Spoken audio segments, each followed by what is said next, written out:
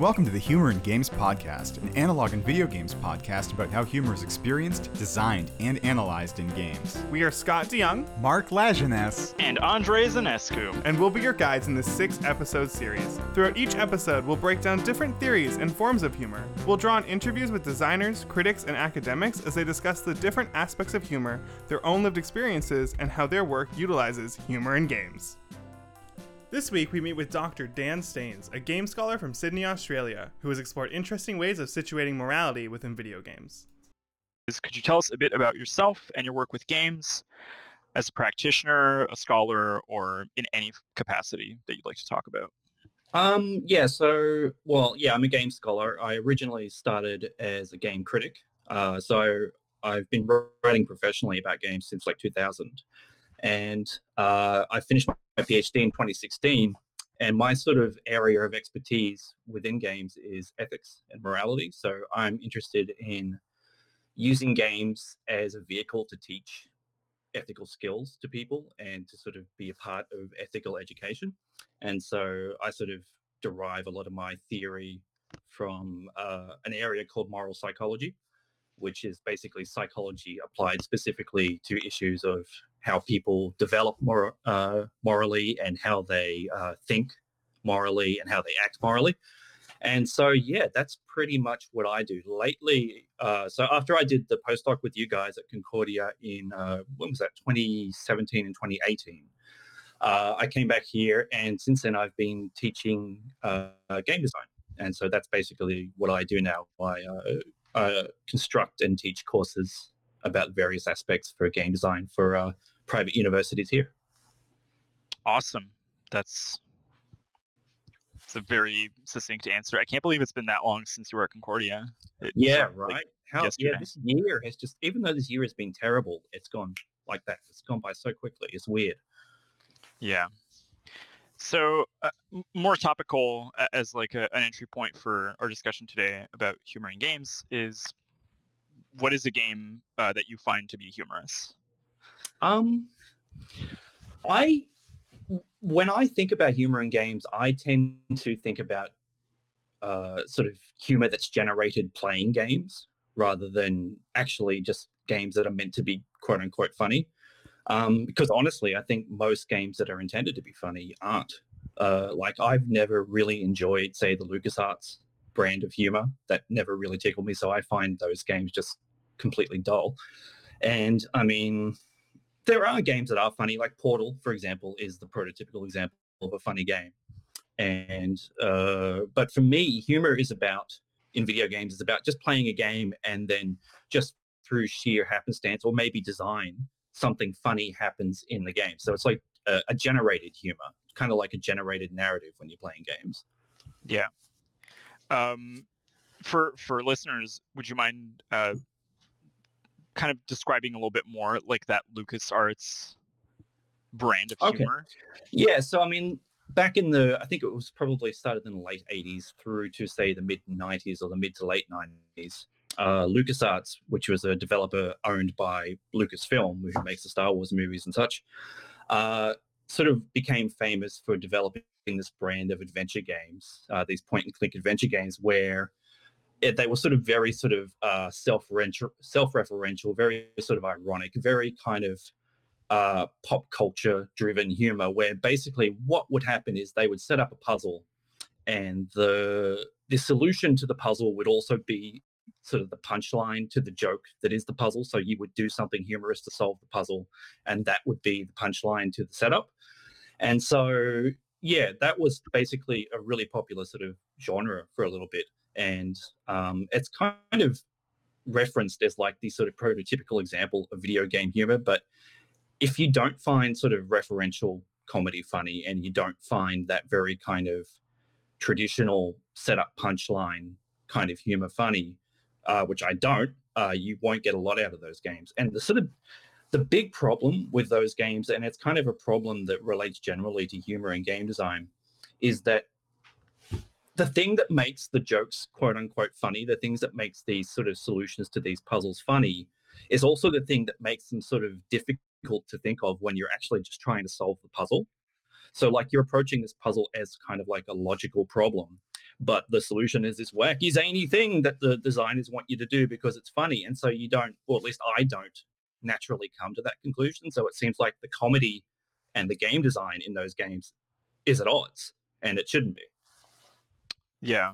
It sounds a lot like ludonarrative dissonance, except Yeah, it's like a specific kind of ludonarrative dissonance, like I don't know, comedic narrative dissonance, you might say, or comedic dissonance.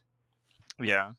So I suppose if that's a situation where humor is sort of at odds with the mechanical aspect of the game, Mm. my question would be, what does humor mean for you inside of a game? Like, what would its function be, I guess, or how would you want it to work? Um, I think it depends on the kind of game, because I think what makes games kind of unique so far as humor goes is that humor really isn't a genre of game like it is, say, a genre of novel or a genre of movie. Humor is kind of added on top of other genres in a lot of cases. So, you'll have a funny first-person shooter or a funny adventure game, for example. So, yeah, I think it really depends on what you're trying to do with the game. There are games that are sort of meant to be humorous primarily. So, for example, Jazzpunk is an example of a game that's basically just supposed to be funny, and that's it.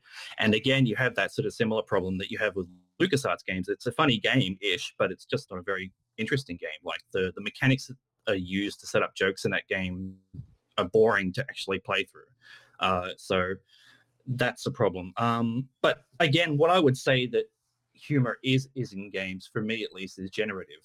It's something that the player does themselves, that the player performs, and that basically gives them a greater sense of control and agency over the world, like a lot of things that game design is meant to do, right? Like, primarily as game designers, what we're interested in doing is making players feel responsible for what happens in the world in some way. And I think humor can be a vehicle to that as well. Yeah. That sounds great. And I guess, so I've seen you designing a bunch of prototypes for analog games when you were here at Concordia, and there was a game project which I don't know if we can talk about on the podcast. I don't see why not, but sure. The paparazzi game. Yeah. Which maybe we can cut out if we're not allowed to talk about it. But I'm curious, like, how do you go about integrating that kind of humor in your game projects, if that's even a consideration? I didn't for that. I used humor in paparazzi basically the same way that humor is used in film and most games, when you think about it, as kind of as a kind of palate cleanser. So, when you have particularly unpleasant or dark material, that gets fatiguing pretty quickly. And so you need something to basically give people a moment to rest and to sort of, have a bit of fun so that they can then go on to continue to do dark and horrible things. So yeah, that was basically the whole point of humor in that game. And that was very sort of traditional kind of adventure game, visual novel humor, where it was just sort of written, set up punchline kind of jokes, or just sort of character-based sitcom-y almost humor. Yeah. Do you feel like it would be adequate to call it sort of a palate? We call it a palate cleanser, but to call it maybe a coping mechanism for? Yeah, I think so. I mean, I think, it definitely helps you get through some of the darker stuff. I mean, this is just, I've been rewatching Breaking Bad because I have literally nothing else to do. And one of the things that really strikes me about that show, particularly early on, is just how funny it is. Like, it's a very, very funny show, and that gives you the fortitude to endure all the horrible, awful shit that Walter White goes on to do. And so, yeah, that's kind of how I thought about it within the context of paparazzi. Yeah, I think that's accurate. I had a lot of issues with the early parts of that show for how rough the content was, but also the absurd shit that happens. constantly. Yeah. Well, like a really good example is like in the sort of second episode where they have to dissolve the body in the bathtub. Mhm. And right before that horrible scene where the roof falls in and all the gore sort of falls down onto the floor, there's this hilarious scene where Jesse is like trying to get the doesn't sound hilarious when I describe it, but it is when Jesse is dragging the body up the stairs and like, you know, he's struggling with it and it falls down the stairs and he's getting frustrated and he's talking to himself. If you didn't have that scene before the horror that comes, you wouldn't like it would just be too much. You would stop watching. Yeah. Incidentally, I think that's what happened to my mom because she watched the show like half engaged, and so I think that the bathtub scene was like too much to bear. Yeah, exactly. It's neither here nor there. So, I mean, when you're playing these games or, you know, trying to critique them like you did when you were in games journalism or in academia, is there like a threshold that you can where something becomes humorous to you, like something that might otherwise just be like a bug, or you're like, okay, now this is funny? Yeah, I think if the stakes aren't too high, then you are permitted to find things funny. So, like for example, if you were playing Bloodborne or Dark Souls, and a kind of funny bug caused you to lose like 30,000 souls or something, I can't see you laughing at that necessarily. But if you're playing, say, multiplayer Super Mario, like on a new Super Mario Wii or whatever it was, where you could play, there's like a side-scrolling one where you could play multiplayer. If you're playing that and, you know, you do a jump and somebody else does a jump and they land on your head and you fall down the pit, you can find that funny because you respawn straight away. Right. Yeah. So there's that kind of investment threshold there where it's like, I'm not losing anything here, really. Yeah. Whereas, yeah, like in Dark Souls, you've lost potentially hours of progress. So you're not going to find that particularly humorous. Yeah. Maybe like in a sort of bleakly funny way, like what else can you do but laugh kind of way. But yeah. I mean, so maybe jumping ahead, but we were going to ask you a question about sort of spectatorship and how that influences humor. But Dark Souls is a very interesting example because I'm pretty sure we may have been both in the same room when that has happened, and I did not find it funny, but other people around me most definitely found it very funny. And so I suppose that's a lead into sort of thinking, how do you think that like secondhand spectatorship or like watching people play games sort of generates new kinds of humor? I don't know if it generates new kinds of humor as just using games to sort of perform what are basically very traditional kinds of humor, essentially. So, you know, for example, you'll see a lot of YouTubers, and there's this kind of subgenre of YouTube videos where basically you'll take a very serious game and then just play it in the most absurd, ridiculous way possible, you know, to generate laughs. And that whole thing is just a farce. It's a performance of a farce, basically. It's just using the game and the mechanics as the kind of stage and story for that farce. And so, I mean, humor is fundamentally like a social phenomenon, right? Like there's a lot of research that basically says that we find things funny when other people find them funny as well. That's why sitcoms, for example, have laugh tracks, because when we hear other people laugh, we find things funnier. It works. You wouldn't think it does, but it totally does work.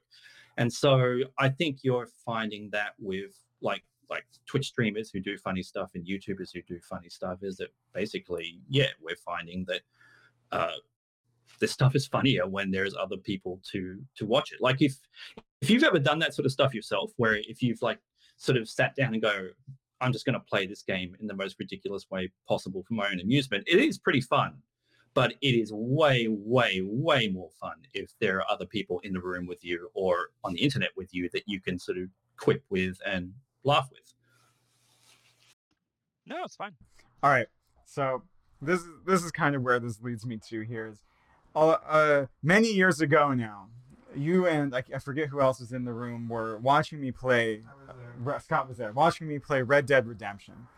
I remember this. In what was a like morally good run, as best as the narrative allows you to be. I was only going to do good things, and at the behest of the audience, including Mr. Dan Staines and Scott Young, I was encouraged, prodded gently into tying that man up, putting him on the train track, and then blowing him up with dynamite before the train could crush him. For the amusement of the crowd, which completely changed my run, completely changed what I was then going to get out of the game, and like every time I went back to it, it changed. So the main question here is, what do you think the interplay is between like the audience, the humor coded into the possibilities of the game, maybe, and like the ethical experience? Like, what do you think is happening there? Like, if we can break down that instance. Oof, that's a complex question. Well, look, I think primarily what you're seeing there, at least so far as I can see, is that, you know, humor serves a variety of social functions, right? And one of the social functions is that it sort of it strengthens in-group bonds, right? So generally speaking, when you've got a group of people together and there's an opportunity to tell a joke, that opportunity will be taken because everybody can laugh, and then humor becomes this kind of social lubricant that helps everybody get along. And I think that's essentially what's going on there. Like, you had a choice of whether or not you wanted to preserve the sort of purity of your run in that particular game, or whether or not it was worth just making a joke out of it to make everybody in the room laugh and to basically, you know, strengthen our in-group bonds. You know what I mean? Yeah. Does that scare you as much as it scares me?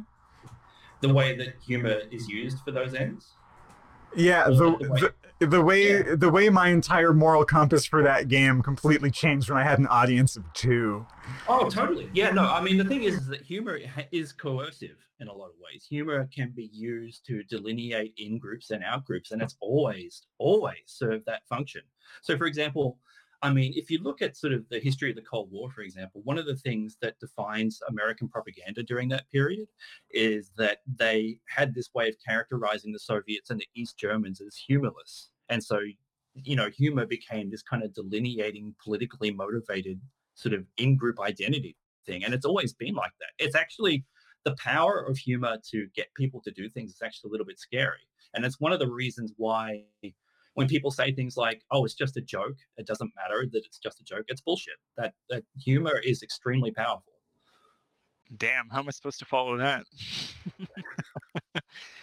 But I mean, it's interesting to think about it that way, because if I'm thinking about the out group as well, like the portraying of Soviets seems to like make them more machinic. So it's not, it's maybe even more than in and out group, it's fundamentally humanizing to see someone laugh. Like there's a vulnerability that is opened up with that, I think.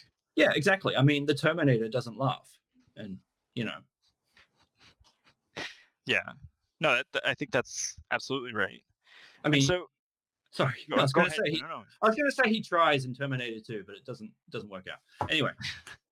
Well, I mean, you may have preempted this a little bit with bringing up sort of Soviets and Americans, but to what extent do you think that humor in games or humor in general is affected by politics?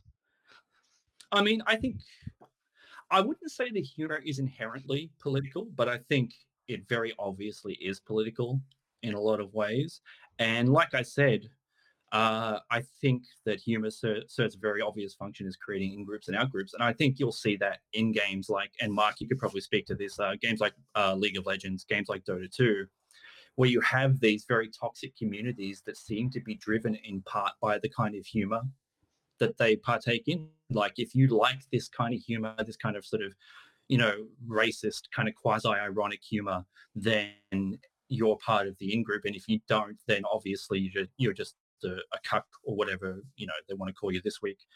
And so what you find with those communities too is that they've done studies on, you know, how humor kind of permits people to say things that they wouldn't ordinarily say, because when you say things humorously, right, you can always just go, oh, it's just a joke, so you don't need to take me seriously, and so on and so forth. And so what that does is that little by little, it sort of moves the boundaries of what is acceptable to say. The more you accept these kind of sort of racist, quasi-ironic jokes, the more genuinely racist and less ironic they become over time. So you get this sort of self-perpetuating cycle. And I think that's basically what's happening in communities like that. It's why they're so almost irredeemably toxic, is because, they all started out being like, lol, just jokes. But, given a couple of years now, they're just genuinely racist. So thinking of humor sort of as a precursor to the serious argument. So it's memed first and then it becomes... Yeah, because it's like plausible deniability in humor. You can say the most heinous racist shit, and then if people react really badly to it, then you can just go, oh, no, I was just joking. But when people don't react badly to it, then you can be like, well, maybe I wasn't joking so much. You know what I mean? Yeah.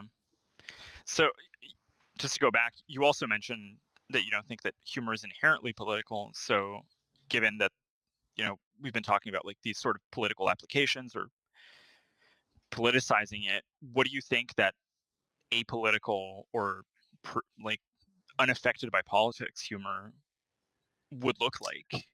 Oh, it's like slapstick humor, for example. I mean, you could make an argument that there are certainly elements of class in traditional slapstick humor, but I'm talking about like the humor that I described before in Super Mario, for example, when someone bops my head and I fall down a pit. That's just funny. I mean, that's just funny, and there's no political or social implication to that, I don't think. Unless you could read it really hard and maybe say that it's sort of, I don't know, like making violence acceptable or something, but I think that would be a stretch. Yeah. It definitely seems like it. And I think we did have a few respondents talk about sort of just slapstick or body humor that is like not necessarily aggressive. It's just kind of, we all go through it, and therefore it's inherently funny because of that embodiment. Yeah, exactly. Yeah. So, I mean, now that we've been talking about humor in games and its application for a little bit, I'd like to go back to, well, what you're doing now, right? So you're teaching game design, if I'm understanding that's this right. correctly. Yeah. Yep. So how does this happen? Like, how does this work in your classroom? Do students seem drawn to certain types of humor? Do you teach them how to talk about it or how to express it in their games, or is it like not really a part of the class? It isn't really. To be honest, I can't recall ever talking about humor within the context of game design in the classroom. I mean, I think it may get brought up in the context of sort of onboarding. So, for example, when you're designing tutorials, humor can be a really effective way of getting people to remember stuff, key information, if you make the jokes. But that's really about the extent of it. It's like I said before, there aren't really humor games. They don't really exist. And so there's no real design patterns for them. There is an emerging discipline within the scholarship. So there are people working in scholarship that are trying to sort of think about humor as its own genre within games, and sort of thinking about, design patterns that you can use to design humorous games. But just at a practical level, at a first year, second year university student level, is just not something that is really relevant, to be honest with you. Yeah. So that emerging body of, is it more theoretical in nature, or is it like what we would call like research creation, or how does it develop? As far as I can remember, who was the actual author? It's Dorman and Biddle, and they're actually working out of University of Toronto, I think, or something like that. They're Canadian in any case. And so as far as I understand what they're doing, they're basically watching people play games. So it's sort of it's observation driven. It's empirical in a sense, and they watch people play games, and then they get them to talk about what they found funny in those games, and then they're constructing commonalities from that, and then using that to derive kind of principles for design. So it's, as far as I understand, it's pretty much entirely theoretical at this point. Like, it hasn't actually been applied to designing funny games. But I mean, it's also, as far as I can tell, fairly new. So it'll be a while until we see that happen, I think. Yeah, that makes sense. I'm curious. So, I mean, as far as I know, you and Mark talked and researched a lot about humor in games way before I got on this project. So we have some like theoretical ideas about how humor works in games, but do you think about that stuff still? Are there pieces of humor theory that are important to you that you can think of? I am interested as a design problem how to approach generative humor in games. So how do you give players the tools that they need to actually produce humor? What are the nature of those tools, and can they be sort of generalized across different genres, or are there sort of genre specific tools and techniques that you need to develop? Beyond a general interest in that question, though, I honestly haven't done a lot on it.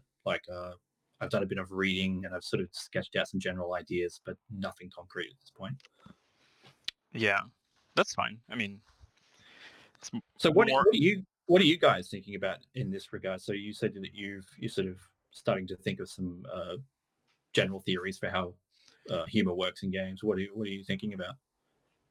Well, Mark can jump in if he wants to. I'm at the point now where I'm mostly combing through the research that Mark did a while back, so I'm familiarizing myself with theories to figure out how to talk to people about them while we're doing this podcast, but also figuring out as we're doing the podcasts if there are outliers or pieces of humor theory that seem to pop up more in our interviews.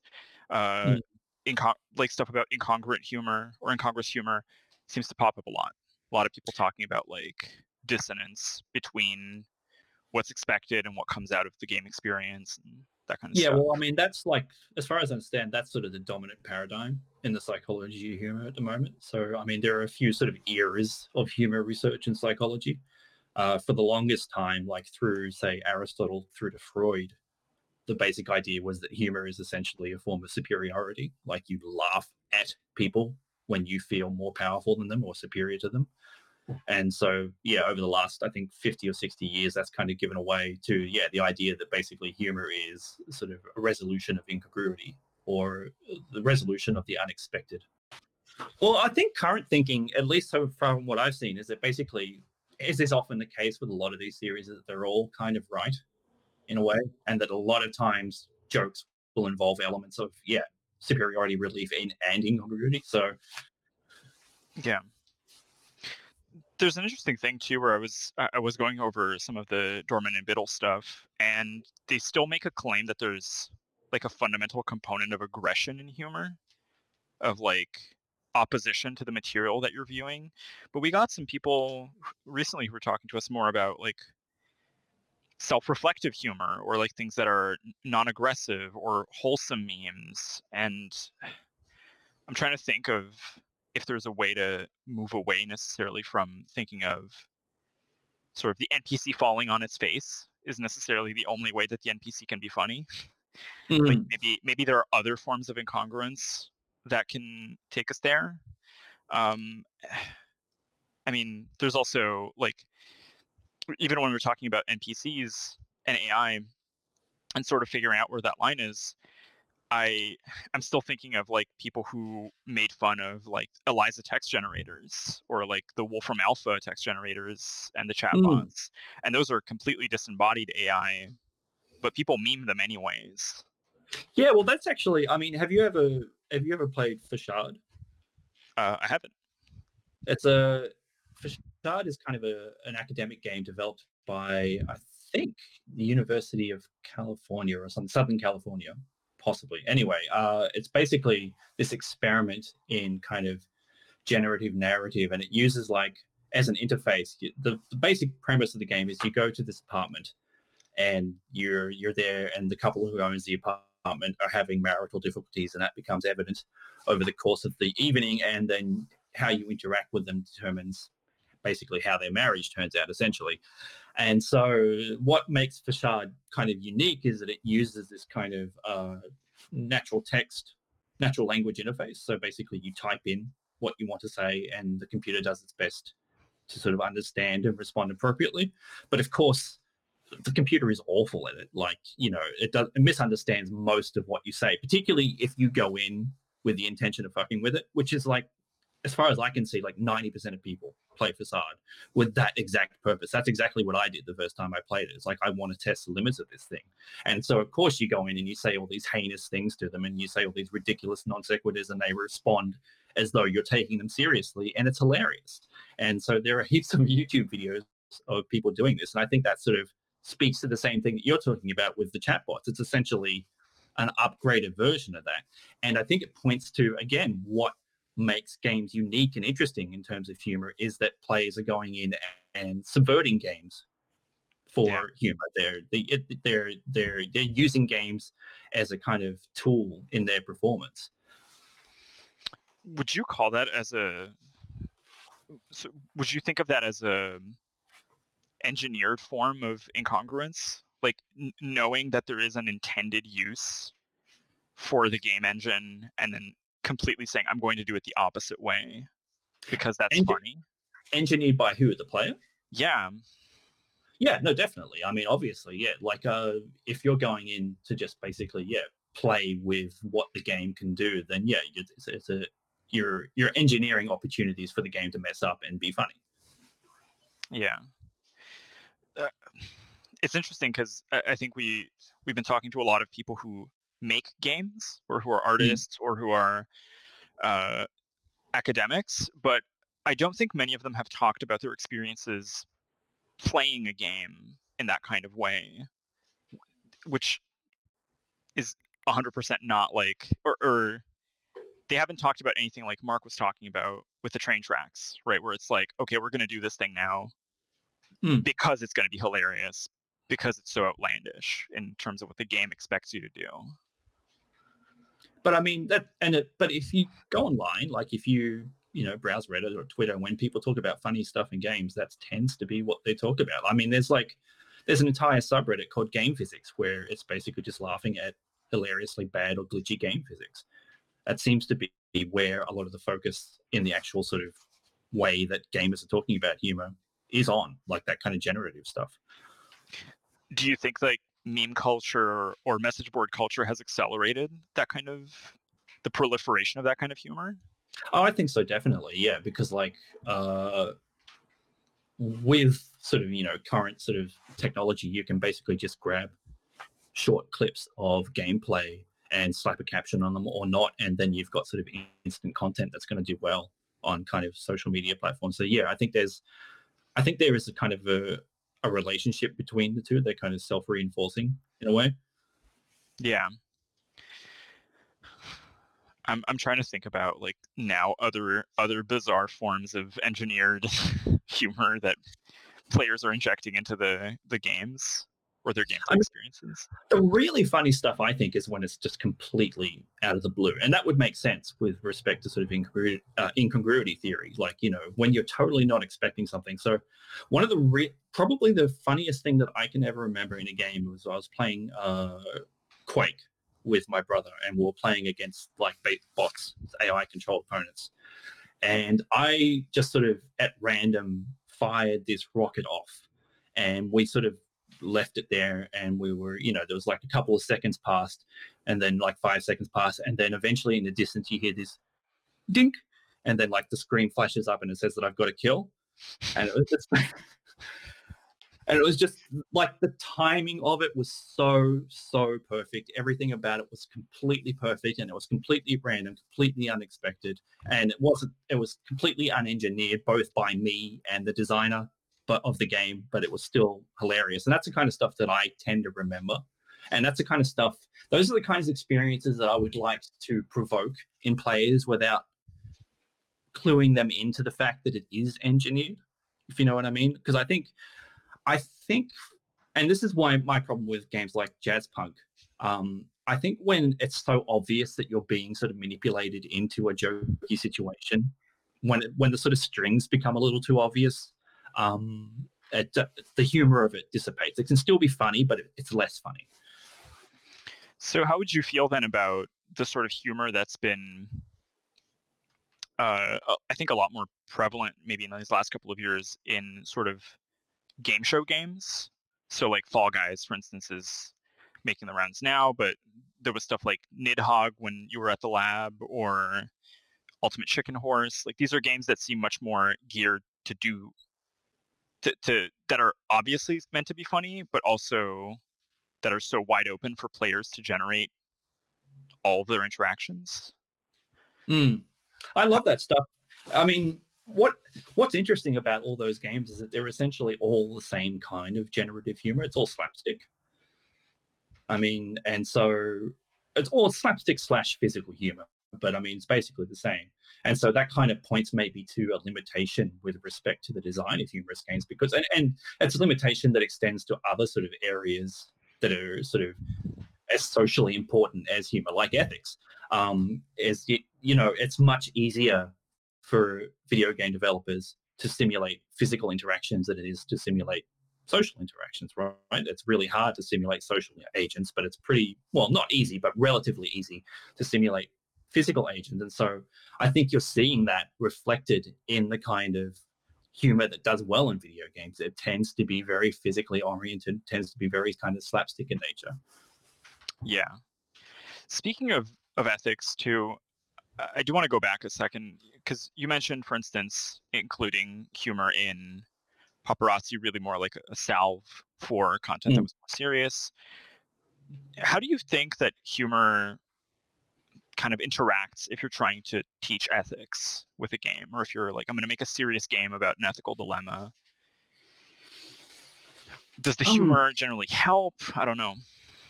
I mean, I think it helps in a sort of general sense that basically, like I said before, humor can help you remember things that you might not otherwise remember. I mean, you've sort of got to be careful with that, obviously, when you're talking about like darker content. But other than that, I mean, there is an interesting sort of analogy between humor and ethics in that if you wanted to, you could make the case that they're both essentially aesthetic judgments. If that was kind of your inclination, if you're kind of a hardcore relativist or like a solipsist or something, you could basically just say the humor and ethics are essentially just different kinds of aesthetic judgments. I don't buy that necessarily. I think there's a qualitative difference between them. But other than that, like, I don't know whether that's something you could explore productively in a game or not. Certainly not something that I've tried to explore. It seems pretty complex and daunting, honestly. Yeah. I'm thinking of like maybe more recent proceduralist theoretical research, like Ryan Michael-Skolnick's stuff is really about like people who try to make interventions in video games. What does an intervention mean in this case? Yeah, so he was I think he was looking at like from a psych perspective more, but for instance, people who were staging anti-war protests in like CSGO, I think they were saying, his research found that like if the protest was very visible, if it was somebody like holding up signs or drawing stuff that would be like, please don't hurt me, people would get the ethical message, but would be less inclined to accept it because it was so overt. But when it was mixed with more humorous content, or if the people decided, for instance, to only use slaps as like an anti-gun message, then people would be less inclined to disagree with the message, but would also have a higher difficulty with assimilating the content. Yeah, right. So it's this weird thing where I'm thinking like maybe if the joke is too strong, then it actually like it's like you're aware that there's medicine, so you don't want to take it. Well, there's actually there's interesting research on humor and knowledge retention, and what they've found is that if people know they're going to be sort of tested on the knowledge that you're giving them, the humor will be less effective in terms of them actually remembering stuff, and after a while they'll actually come to resent it. So maybe that's a case where, in video games you have this particularly multiplayer video games like Counter-Strike, right? Like you got very sort of goal-oriented behavior, and you're essentially being tested every moment you're in the game.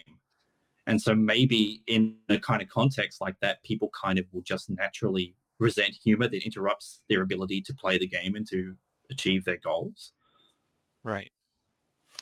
No, I think that tracks, especially with earlier when you were saying that humor doesn't really work in games the way it works in movies, as you don't have like a comedy genre of games the same way that you have comedy movies. And so if you're thinking of it as like a vector of action, it might actually be counterproductive to like goal-oriented action. Yeah, I think that's probably true.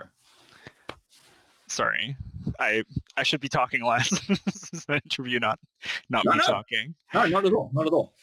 But I suppose, you know, also I do want to circle back a little bit to when we were talking earlier about in and out groups with humor. And I think that's a very fruitful discussion to have about video games. Do you think, for instance, that humor can be hurtful to people who are playing games? Oh, sure. Yeah, absolutely. I mean, do you mean humor as in humor from other people directed at people who play games? So basically jokes at other people's expense? I mean, in any way you can think of, I guess. Oh, but absolutely. Yeah, of course. I mean, games are just a medium through which humor is conveyed, and all humor has the potential to be hurtful. Absolutely. Yeah. I mean, I think people who say that, oh, it's just a joke, you can't take a joke, who've never really had a really nasty joke directed at them. Yeah, absolutely. Humor can hurt. Yeah. Do you think that like that's just built into that it's just a joke or it's just a game mentality? That's an interesting idea, actually. Yeah, that's a very interesting idea. I hadn't considered the sort of linkages between those two. That basically being in a game not only sort of almost gives you extra permission to be cavalier with your joking and to basically say, oh, look, it's not even real life. I'm not, A, it's just a joke, and B, it's not even real life. Yeah, I hadn't actually thought about that. It'd be interesting to sort of do kind of like a study of people who make those kinds of jokes in games like Dota and LoL, and to basically ask them, see whether or not they justify it, not only by the fact that it's a joke, but also by the fact that they're just playing a game. Yeah. No, it's interesting, and I think like for a lot of games where people are interacting socially and they are delineating those like in and out groups, that excuse pops up. Like I feel like I probably did some absolutely terrible things to other people when we were playing World of Warcraft and I was a teenager who was trying to be edgy because it was just a game. But if I would have done it in real life, it would not have been like a good idea. Yeah, and I mean, in some ways, you could perhaps make the argument that games are useful in that respect, that it's kind of almost like a quote-unquote safe environment for you to practice what would otherwise be socially undesirable behavior and to sort of purge you of them in a sense, or, basically just give you a way to sort of let out those impulses. But I think that would be true in a single-player context. But in a multiplayer context, obviously, when it comes at the expense of other people, then it's a whole different ballgame. That was our interview with Dr. Dan Staines. Thanks again to the Tag Lab for supporting the series, and thanks to you for listening.